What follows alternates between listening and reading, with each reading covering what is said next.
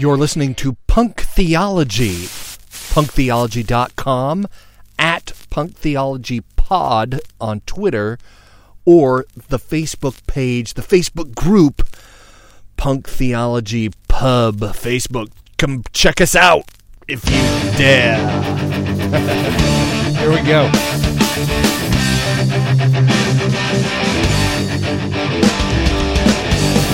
Something must break, something must break, something must break, yeah. Something must break, something must break, something must break.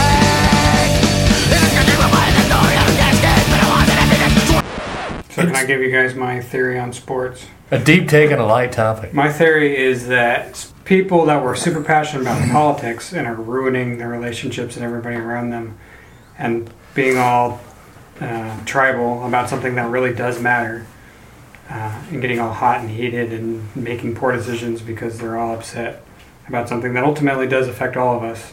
My theory is that sports are important for, well, not necessarily sports, but the hole that sports fill is allowing people to be passionate about something that doesn't matter. Because if they had taken that energy and put it into a sports team, which doesn't matter at all, it allows them to embrace that tribalism, that that absurdity, that fanaticism, without doing any harm. Nobody gets hurt.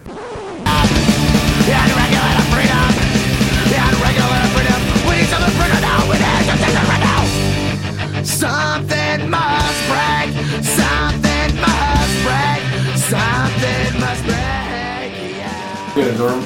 The topic is going to happen. We don't even have a topic. There's four of us this week. So we're at 2/3 capacity. We're 2/3 capacity this week, and welcome to Punk Theology. My name is Russ Shaw. Derek. Hello. Steve. Hello. The Chuckmeister. Good morning. There you go. It's not really morning. Good morning, afternoon. Good morning. Good evening. Hey, it depends on when you listen, right? Sure. And So today's topic is just life in the summertime, right? I don't know. This is a bullshit topic because we've had 2 weeks of very heavy topics, so we just need to talk about some bullshit. Yeah, there you go. We spent all evening already talking about some bullshit, so we're just going to record the bullshit this time. That's right. I feel like that's where bromance happens. That's right. The bullshit? Yeah, just enough deep conversation with a good variety of just straight bullshit. How's your baseball team doing? Right. They suck. Yeah. You a Steelers fan or a Pirates fan? Nobody's a Pirates fan. Chuck from Pittsburgh over here. Yeah, I grew up in Pittsburgh. Yeah. No, not a Steelers fan. Although if I would have lived in your generation, Steve, I would have been, because the Steel Curtain was absolutely amazing. Jack Lambert? No, Roethlisberger fan? No. But the Penguins, on the other hand, I watch hockey every day, all day, and they did just kind of win the Stanley Cup again. Oh, yeah, that's right. 2 years in a row. What's your feeling on Sidney Crosby? He's a blankety blank blank blank. That's what I hear from hockey aficionados. Yeah, he's kind of cheap, but he's good, I guess. Sports are important for, well, not necessarily sports, but the hole that sports fill is allowing people to be passionate about something that doesn't matter. So just take all that raw, angry energy, put it into some bullshit argument online on ESPN that nobody will ever win, but at least you got that energy out, and then you can go and when it comes to things like politics, go to the voting booth and make a decision that you aren't all hot and heavy about.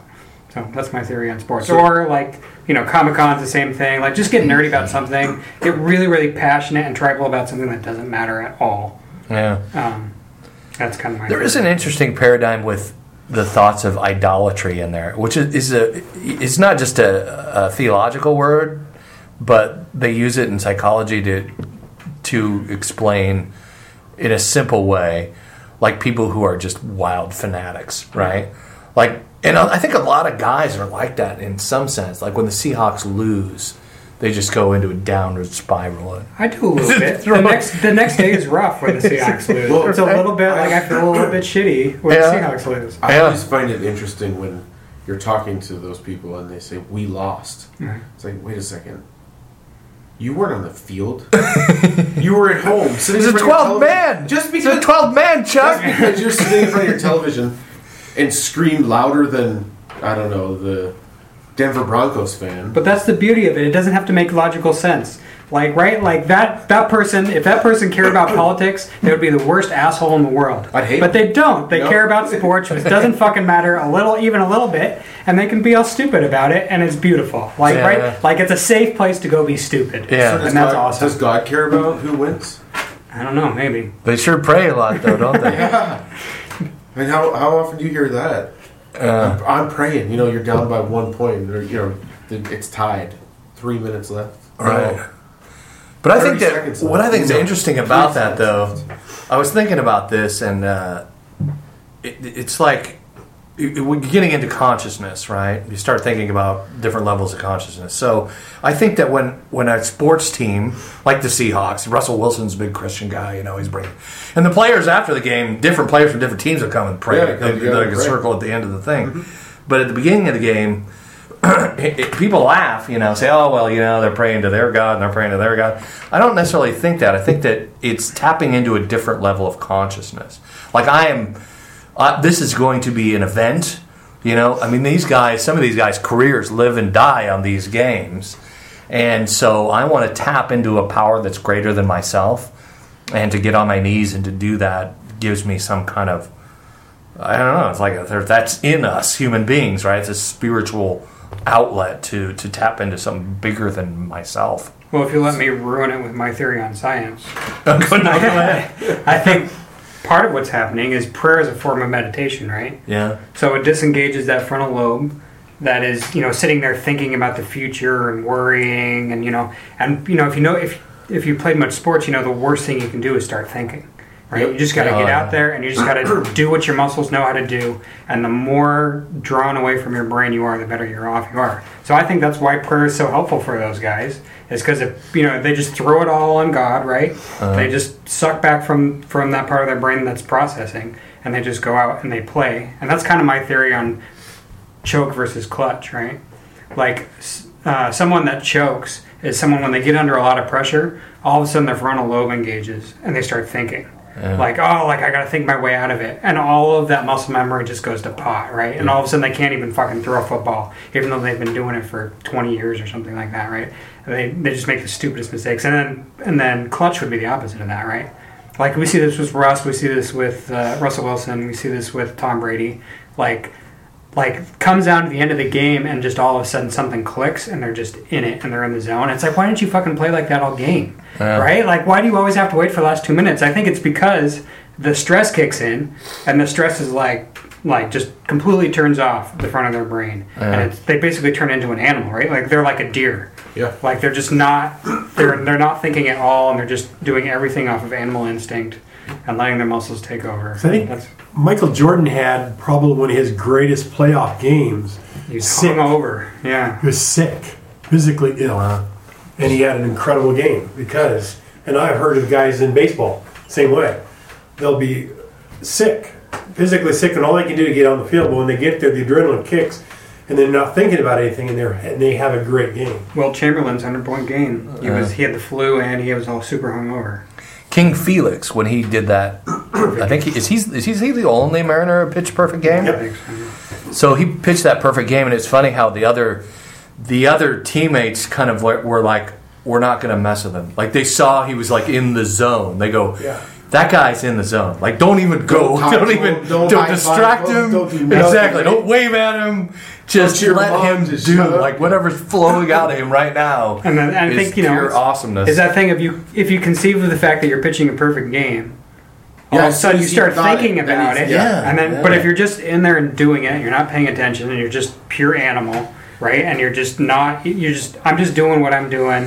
I'm in the moment. I'm not even thinking about the future. Not thinking about the past. Not anywhere conceptual. Just pure raw animal. That's where you need to be. It's not even professional as the professional level either. So I played football in high school, I was a kid when I started, and then I wrestled as well. And when I first went to college, I played football and realized very quickly that that's a job and screw that shit. But anyway, they were teaching us this drill, and it was just really thoughtful, step by step, showing us how to do it, and then it's repeat, repeat, and repeat. And it's okay, we're going to do this like full speed. Okay, go run a mile first. No, I got to remember how to do this, right? But you run your mile, you come back, and you run at full speed, and you execute it perfectly, because you forgot about what you were doing, and your muscles had enough time to learn it in the beginning, and then your brain had enough time to forget it. Yeah, it's awesome. Yeah, interesting. That was why I always struggled at sports. I tended to do better at sports when I was pissed, and that was for that reason, because I just stopped thinking because I was so pissed off.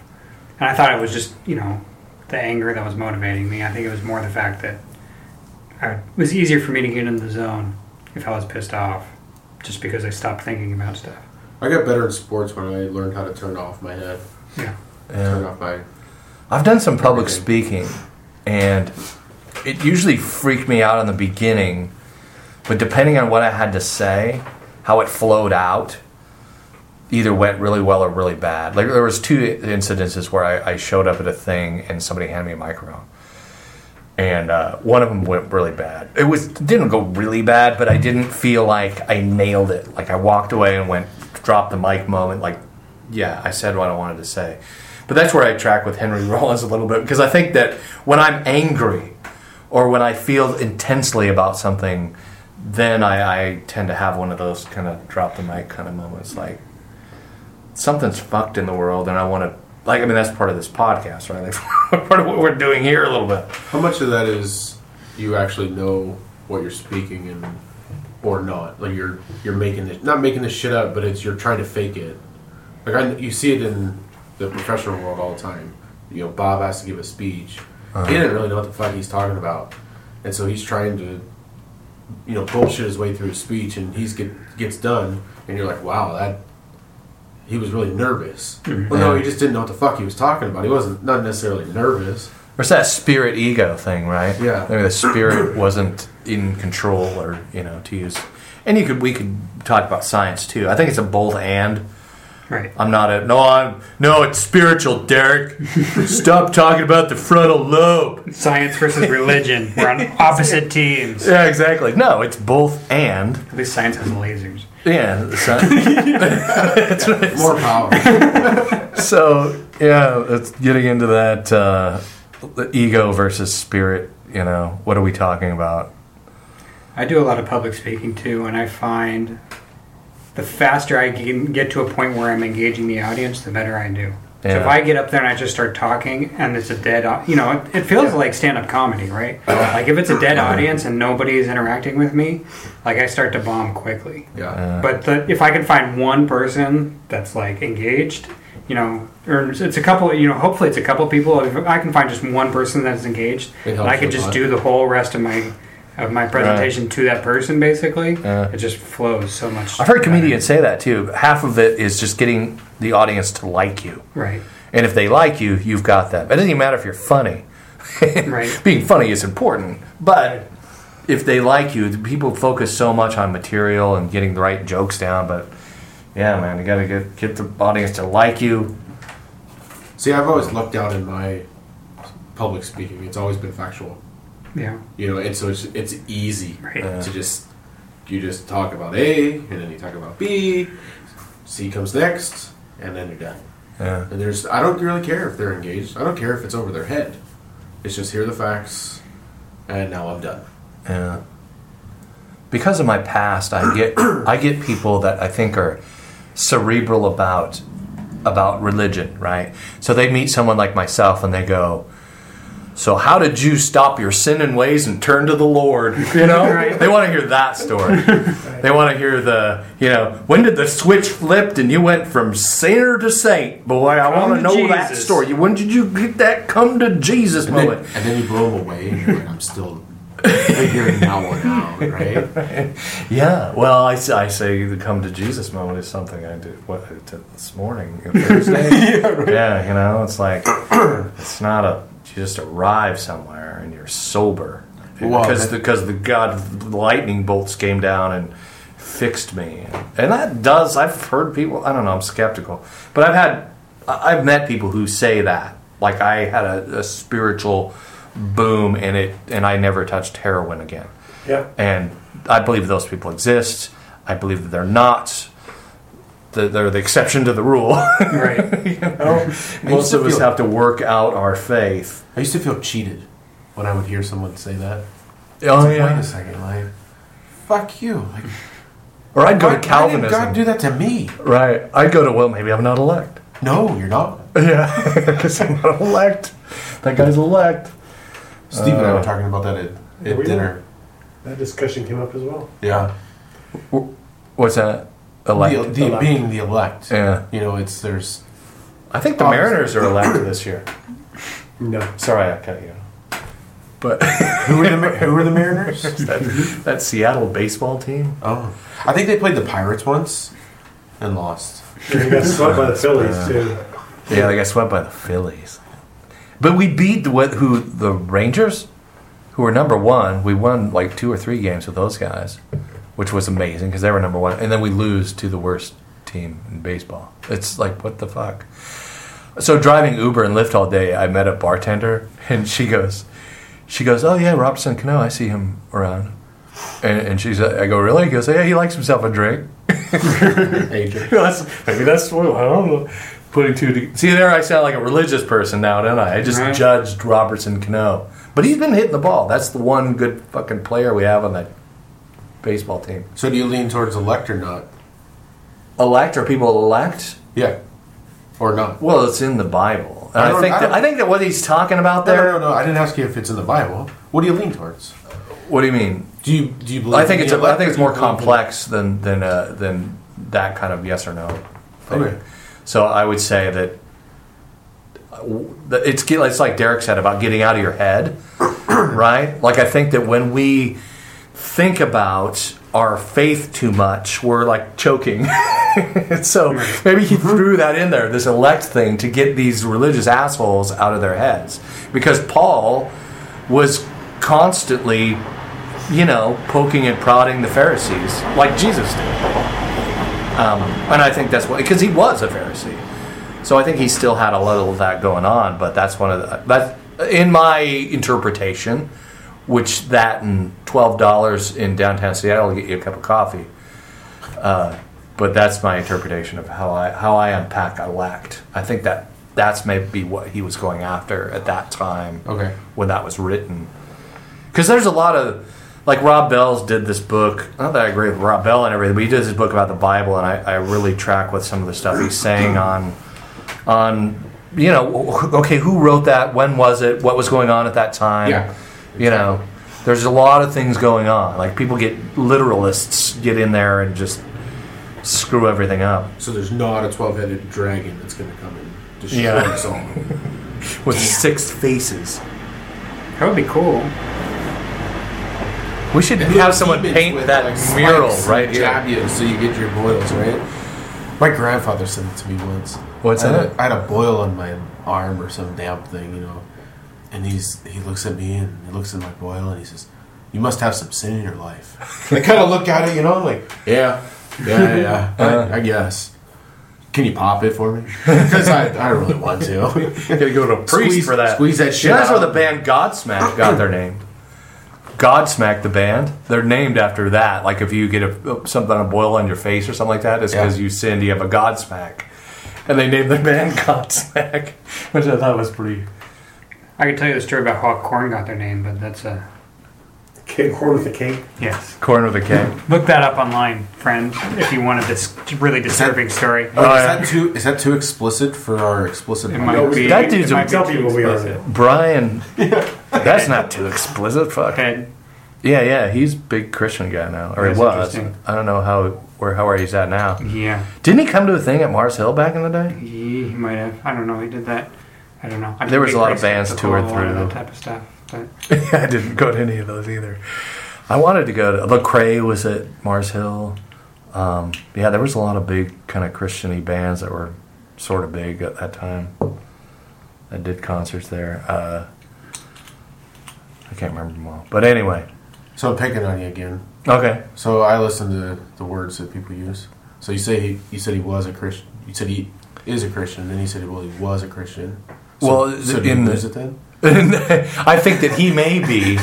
So I would say he's a Christian. But as far as how the Christian rock scene would say, would they say he relapsed or he backslid because he went back to the band Korn? So in their mind, I would say that maybe as far as where Christians are concerned, I have issues with that word. But you're a Jesus. To answer your I'm question. just an asshole. No, that's good. I like that.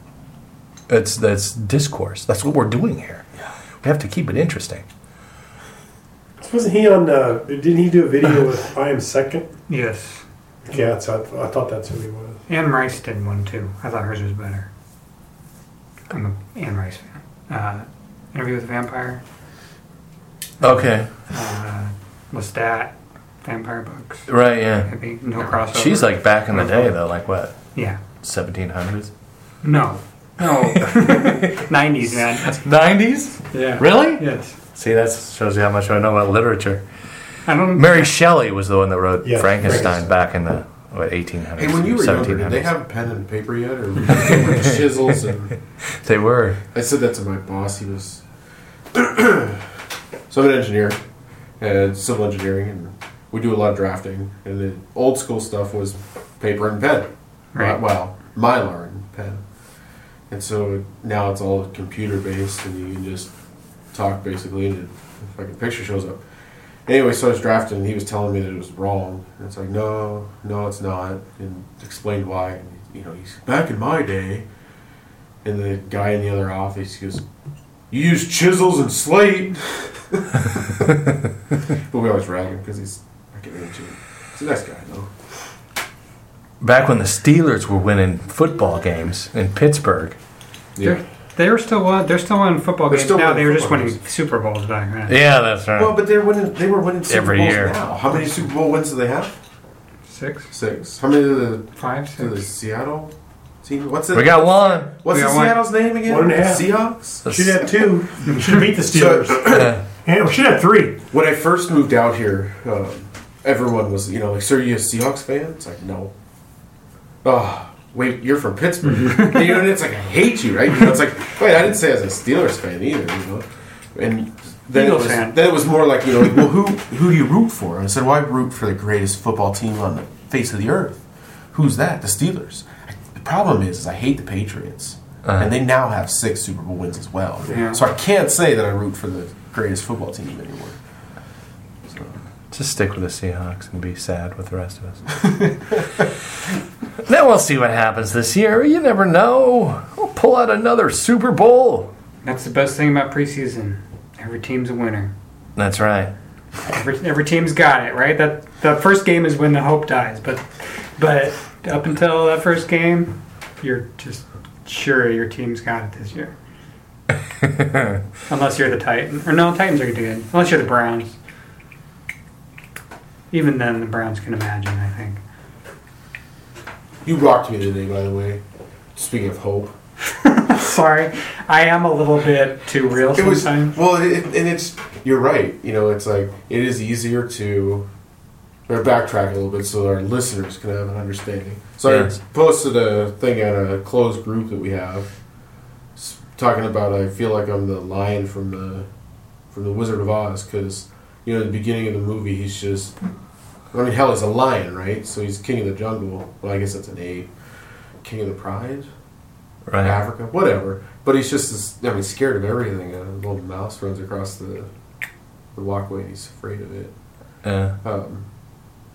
And it just hit me whenever, we were talking and you said about that it's just easier to believe that or think about people just hate you or judging you because it's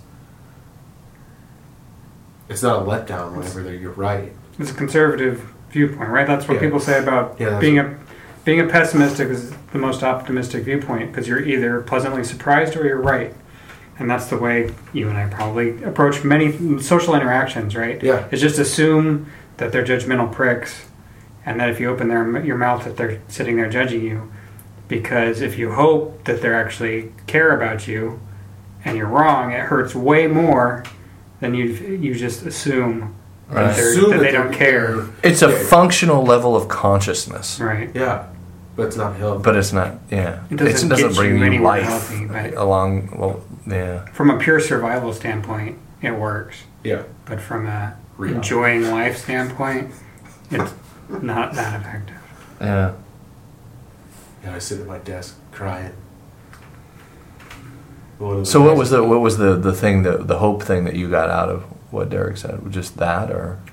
Well, and I guess the truth is in all reality, people aren't talking about you. They're not judging you. They got their own shit to deal with. Yeah, exactly. They're trying to figure out their own shit. They're probably wondering the same damn thing about you. Exactly, yeah. Right? And so it's like, okay, so in reality, not that they don't care about you, but they don't care about judging you per se. Yeah. I think the reality is both relieving and really depressing. And the reality is they don't care enough to spend that much time thinking about how pathetic you are. Right? like they just, their lives are shitty enough that they, they're not sitting there for 2 hours thinking, man, Chuck is such a fuck up, right? Or just doesn't, like that they're just dealing with their own shit. Like they just don't even care enough. I think that's when you get outside the box and start thinking about asking questions of the other, getting, like my friend Jim Henderson says, getting unusually curious about the other. Right. Then you start to push outside that little boundary lines. Everybody has it, right? What were you going to say, Steve? I think the thing that we see, I know, that I transfer to somebody else is stuff that I'm feeling about myself already. Mm-hmm. So I'm expecting them to feel about me the same way I feel about myself. Right. When, like you just said, Derek, they have no clue. And I think also, along those same lines is those that we find that are so adamantly opposed to a specific sin, lifestyle, whatever, are those that possibly, I'm not going to throw a blanket over the whole topic, but possibly are struggling with the same issue. Because I know in my past, things I was most adamantly opposed to were things that I secretly would think about. Because you're trying to convince yourself as much as you're trying to convince everybody else. Yeah. And that's helped me is understanding that what I'm feeling is not what somebody else is feeling. Yeah. I feel a lot more comfortable walking into rooms now because I've kind of helped myself. And that voice a voice of shame that sits in the corner is always whispering, "You're a piece of crap." Yeah. The dark passenger. Yes. What are you doing here? What do you got to say? Because when I back in the day when I would do speaking engagements, that's a voice that would always whisper just as I started to get up. What do you have to say to these people? You have nothing to say. Have you seen the film A Beautiful Mind? Russell Crowe. Yeah. Yes. Yeah, I love that. It's because crazy those that you brought that up because I had literally a beautiful mind moment about a week ago. So sorry, keep going where you're going and I'll come back. No, I want to hear that now. After this awesome car passes by. The freeway. What was that, a 57 Chevy? Probably not. Like a diesel. We can't actually see it. You can believe it's whatever you think it is. That's right. I choose to believe it was a 57 Right. Chevy. Reality says it's more than likely a Hyundai. But or F-150. oh yeah, that could be too. So now did I? No. Your Peaceful mind moment. you did. You still got it, right? See, so that's my ADHD. I would have lost everything I was just about thinking about if you were me. Anyway, It's okay. I can get back on track, Russ. I think that about you. Teach me that skill. So yeah, I was on I've been struggling with the bipolar thing, and starting about 2.5 weeks ago, I had a really high peak, and then as part of the peak, I was just paying attention to so many other things that it's really hard for me to focus in those moments and remember to do what I'm supposed to be doing. So I missed my medication for 2 days, and that was the first time that had ever happened. And I literally started to have beautiful mind moment, like at the end of that movie, where he just gets all delusional and he's putting together things that don't go together, right? And it was really, it scared the shit out of me because I was able to at least like tell that was happening in the moment. Yeah. And my wife was able to walk me through it a little bit, but it was crazy. Like I was having delusions of grandeur, and just like in retrospect, it's really embarrassing looking back at it, and realizing that I was so serious about that at that moment, and then also looking at it from the perspective like that was just complete bullshit. And I went straight to Beautiful Mind in that moment. Because, he's down in the basement, right? And he's, like, putting, like, pictures on the wall. And he's got string connecting all these things. Yeah. That there's, you could draw a connection between, but there's not a connection between those things. Yeah. And that's where my brain went. And it was really scary. It really freaked me out. But it was really awesome to be able to walk with my wife through that because she was smart enough to figure out what was going on. And then speak into that and just say, hey, like, because I had said the night before, hey, I missed my medication 2 days in a row. I don't know what's going to happen. I've never done this before. But you should know that. And then the next day, just like started freaking out. And so she was able to be like, hey, it's probably just your medication. And I was like, oh yeah. You're right. It probably is. And like everything just kind of settled out from there. But yeah, I had a panic attack. I've never had a panic attack like that before. Like everything was high and great, and my brain was moving really fast, and I felt a little bit out of control. I think I mentioned, it feels like being on a roller coaster where you've been on 5 or 6 times, and you're like, well, I mean, this is still kind of fun, but I'm definitely close to the I'd like to get off point, and if I go around one more time, I'm going to start freaking out, and that's kind of where I was. But my brain was just going and going and going and going, and then all of a sudden, I just hit a brick wall, and I felt the bottom of my gut just drop out, and I felt like doom. I don't know how else to describe it. Where like I thought like one of my kids was gonna die, like, and it was gonna happen, and like I felt it. Oh, wow. And then I started to have a panic attack. My wife had to lay me down on the bed because the blood left my head. I had to start doing breathing exercises, and then I came out of it. And got back after my medication. It's so fucking weird. Yeah. It's just a crazy thing that I'm not even on that high of a medication, but just those little variances can totally change my personality. Such an odd thing. Yeah, I've been there, but I used to take street drugs. but no, you laugh, but when I was sober, I would have those panic attack type moments. Right. Even being in school for me was difficult. And I would get home and do a bunch of drugs. I'd smoke a lot of weed. Sometimes that would help. You're probably effectively doing the same thing, just less higher dosages. Yeah. And and not real. And not regular. Yeah, exactly. But what I love about that film is the very end when he wins some award or something like that, and this woman comes up and goes, Mr. So-and-so, I forget his name. You just won this award, the best teacher at whatever college he was at. And he looks at another student next to him and goes, is she real? So he's still brilliant, but he still is dealing with his mental illness. And what I really liked about the end of that film was those two like demon characters. His demons. They're there. They're there, and they're standing over there. And they're just kind of kicking around. Yeah, that's because they don't have any more power. They're just kind of over there. But they're not gone.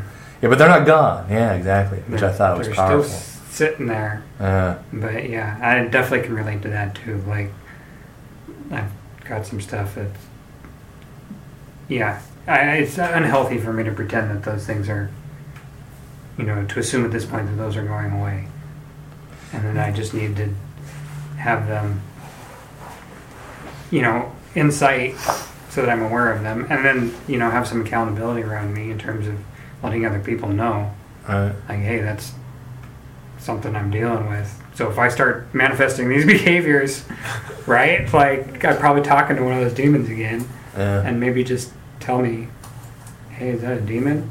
Right. Yeah. Yeah, it probably is. I just totally forgot that. Right. Hey, Derek, there's not really 7 people here, by the way. What? Right. Well, I'll push back on that a little bit because I've been on psychotropic meds, and I'm not anymore.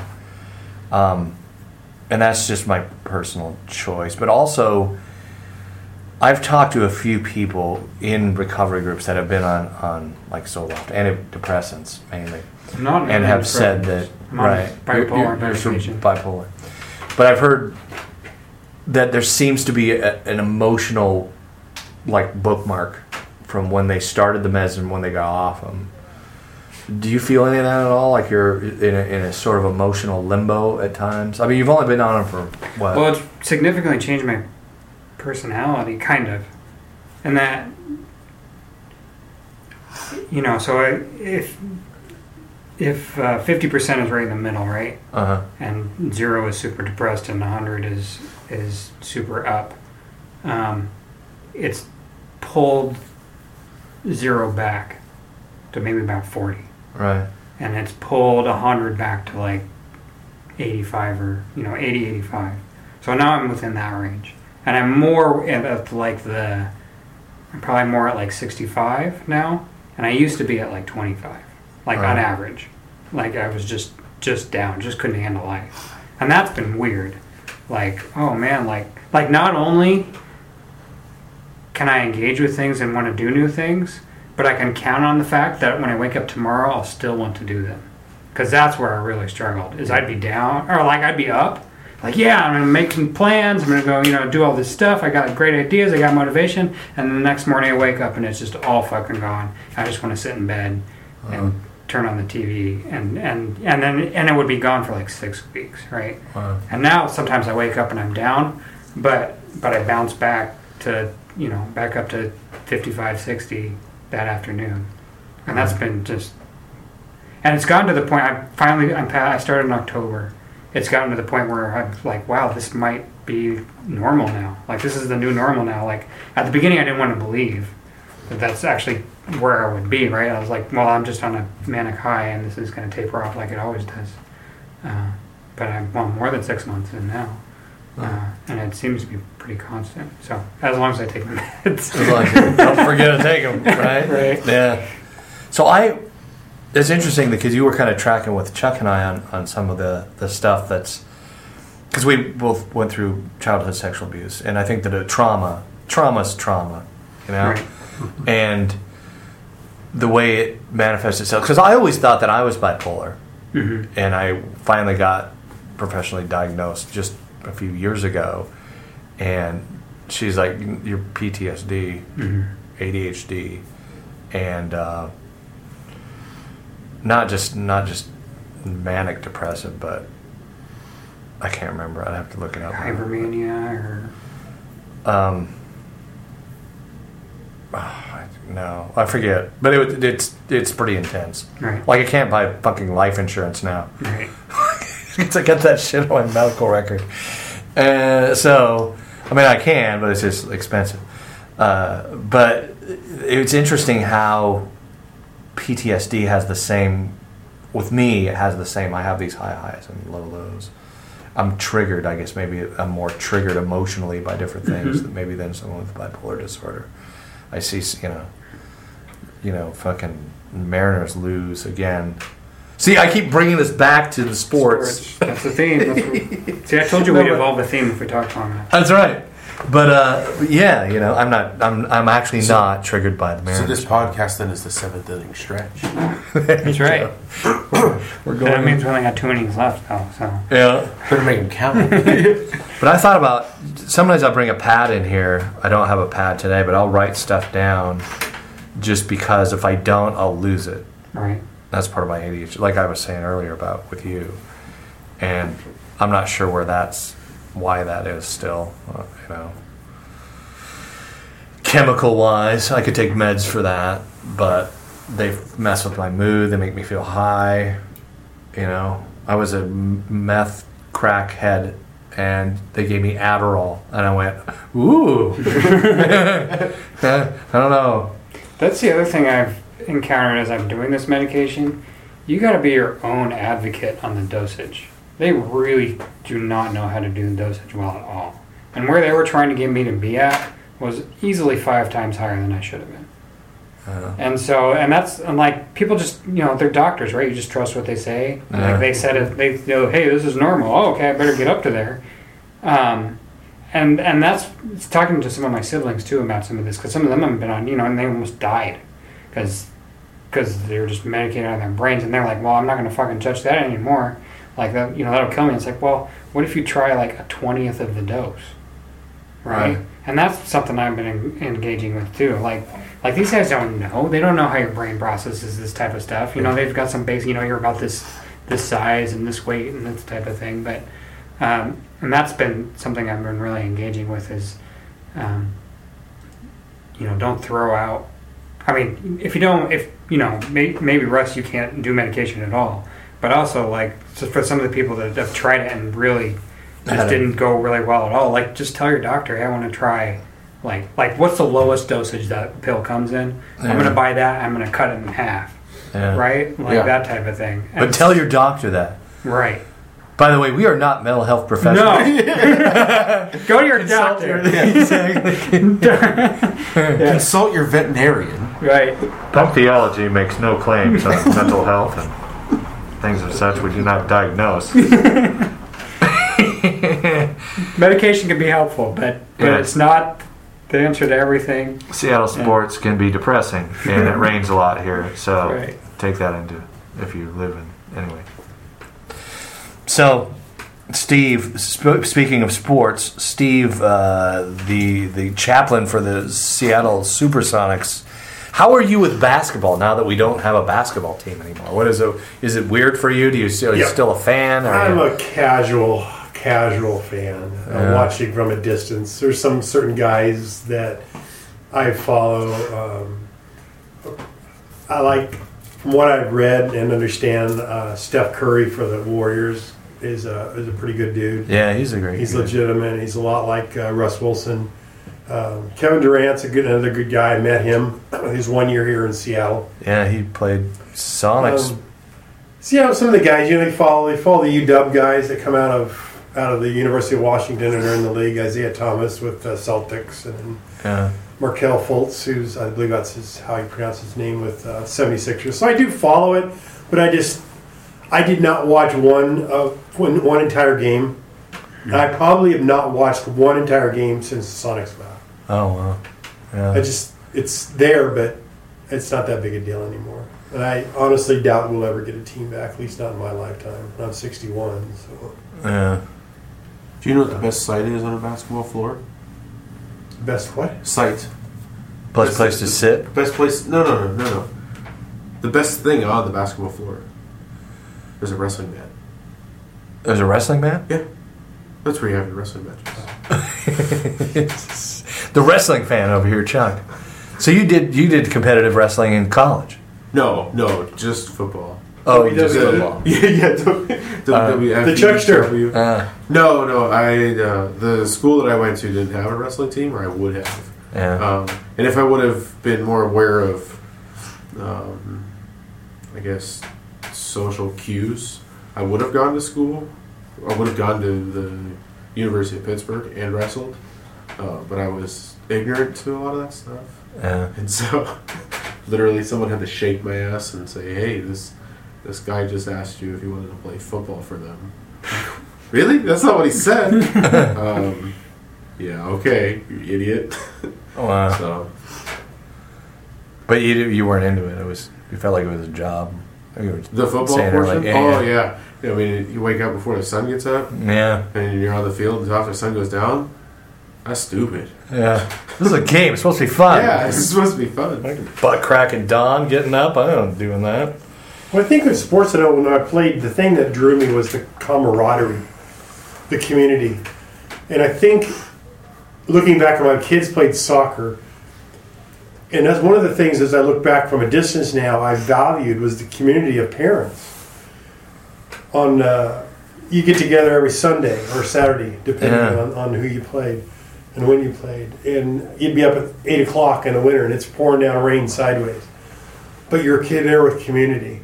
Yeah. You go on tournaments, go over to the dry cities and 110 degrees in the shade, which there is none. But the community, and I think that's what I enjoyed most about playing sports, was community. And I still enjoy even golf, 9 or 18 holes. You're there for 2 hours, you're there for 4 hours, depending on what course you're playing and when you're playing. But you're in that group of guys. And dudes, we especially love to have something in our hands. You know, if it's at church, we've got a coffee cup or a cookie or whatever, you know. And if we're hanging out in the shed, you know, we got power tools, like have a swing a hammer or whatever. And in sports, it's that way too.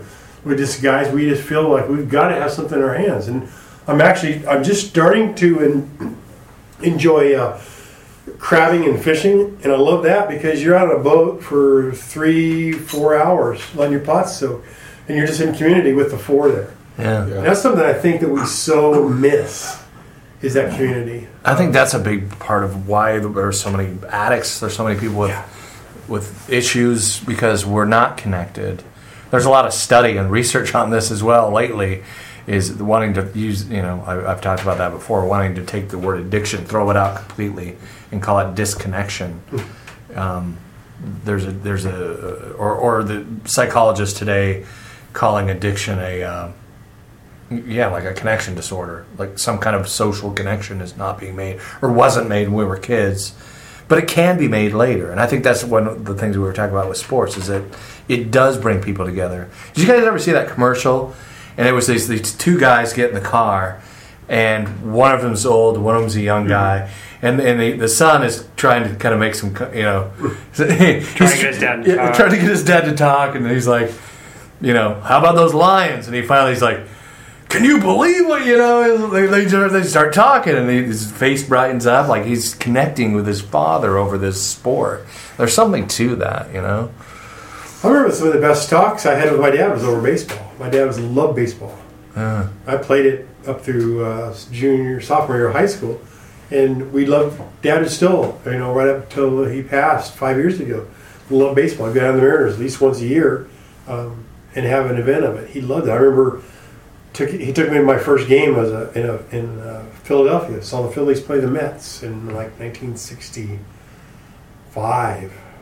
And I was 65 or 66. Anyway, I was just thrilled to death. My dad and I. That's the stereotype. You know, you're the dad and his son at a ball game. But that was my dad in my discussions. That's when we could talk. It was over baseball. Didn't care much for football, baseball, or anything else. Occasionally golf, but baseball. Yeah. Was it ever more than just baseball? The talk? Yeah. No. Never got deeper. And there's something to that too. Like sometimes I would get frustrated with my dad because my dad wasn't super deep. But what if that's enough? Mm-hmm. What if it's enough just to connect with him on a superficial as sports or the weather? But you get to look in their eyes, you get to be in their presence and just say, maybe I'll tell my dad that. My dad's going to be here later in the month, which will be interesting, and my stepmom. But that's something, you know, hey, Dad, you know, you're enough. At that baseball game. You're enough, you matter. I still remember that. Yeah. I think that's a temptation when you start to get into groups like this, is you really connect deep with somebody, and then you start to get frustrated that you don't have that with everybody, and then you start to, like, you know, try and force people to have that, and it turn into Dr. Phil, right? And you just can't have that with everybody, and you need to learn to be content with the fact. Like, there's just some stuff, like, you know, I'm really able to connect well with my wife on a lot of things, but there's just some things I'm not going to ever be able to go to the same level. And it used to really bug me, like, you know, that was me projecting my idea of what marriage was like, right? Like you're supposed to be my closest, you know. My closest partner, I'm supposed to be able to connect with you on everything and share everything. I think that's kind of a myth about marriage.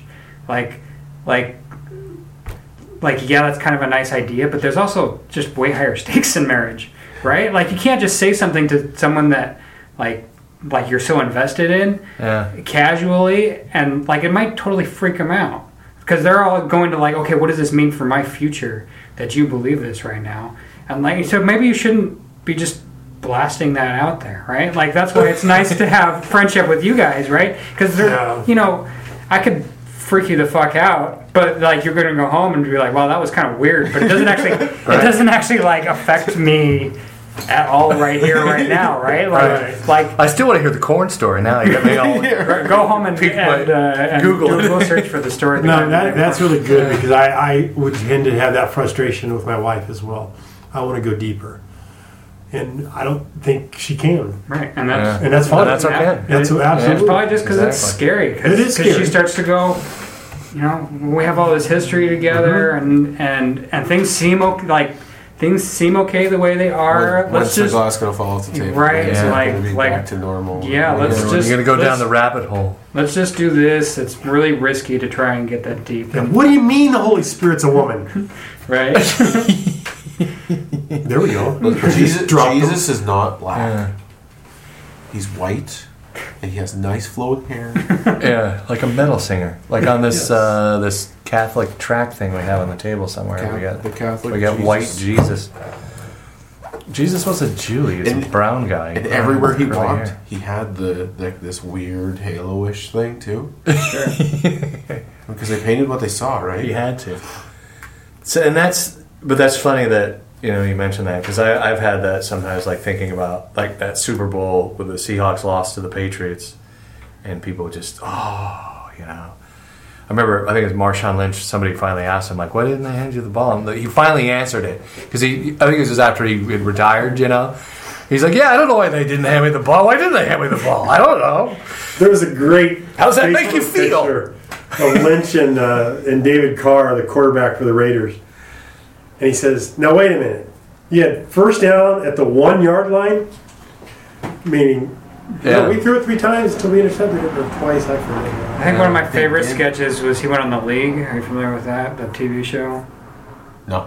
It's fantasy football league thing, right? And so he does this guest appearance, and they're all sitting on the beach, and one of the characters, one of the guys grilling, and he goes, "Hey, can you give me a beer?" And the guy sitting next to Marshawn, and Marshawn goes, "Hey, just hand it to me, and I'll run it over there." He goes, "No, I think I'm gonna throw it." He goes, "No, just hand it to me. I'll run it over there." He goes, "No, I think I'm gonna throw it. Like, what's the worst that can happen?" Marshall's like, "No, man, like I'll just run it over." He goes, "I'm gonna throw it." And he throws it and like hits the guy in the head. Like the barbecue falls over. There's flames everywhere. That's awesome. What's the worst that can happen? Yeah. Well, and you could say that the Seahawks were using their frontal lobe portion of the brain, Right. Because they Overthinking went they went with statistics. Right. Statistically, That's what I told my don't give grandpa. Marshawn You got Lynch the ball. too fucking clever. Like sometimes just don't be so goddamn clever. Right. Just the project needed a big old sledgehammer. Just use a big fucking sledgehammer. More power. I've been saying it all week and weekend. Yeah. More power. Anyways, Well, I think we should close this episode out on that point right there. Sometimes you just need a bigger fucking sledgehammer. Thanks for praying us out there. There you go.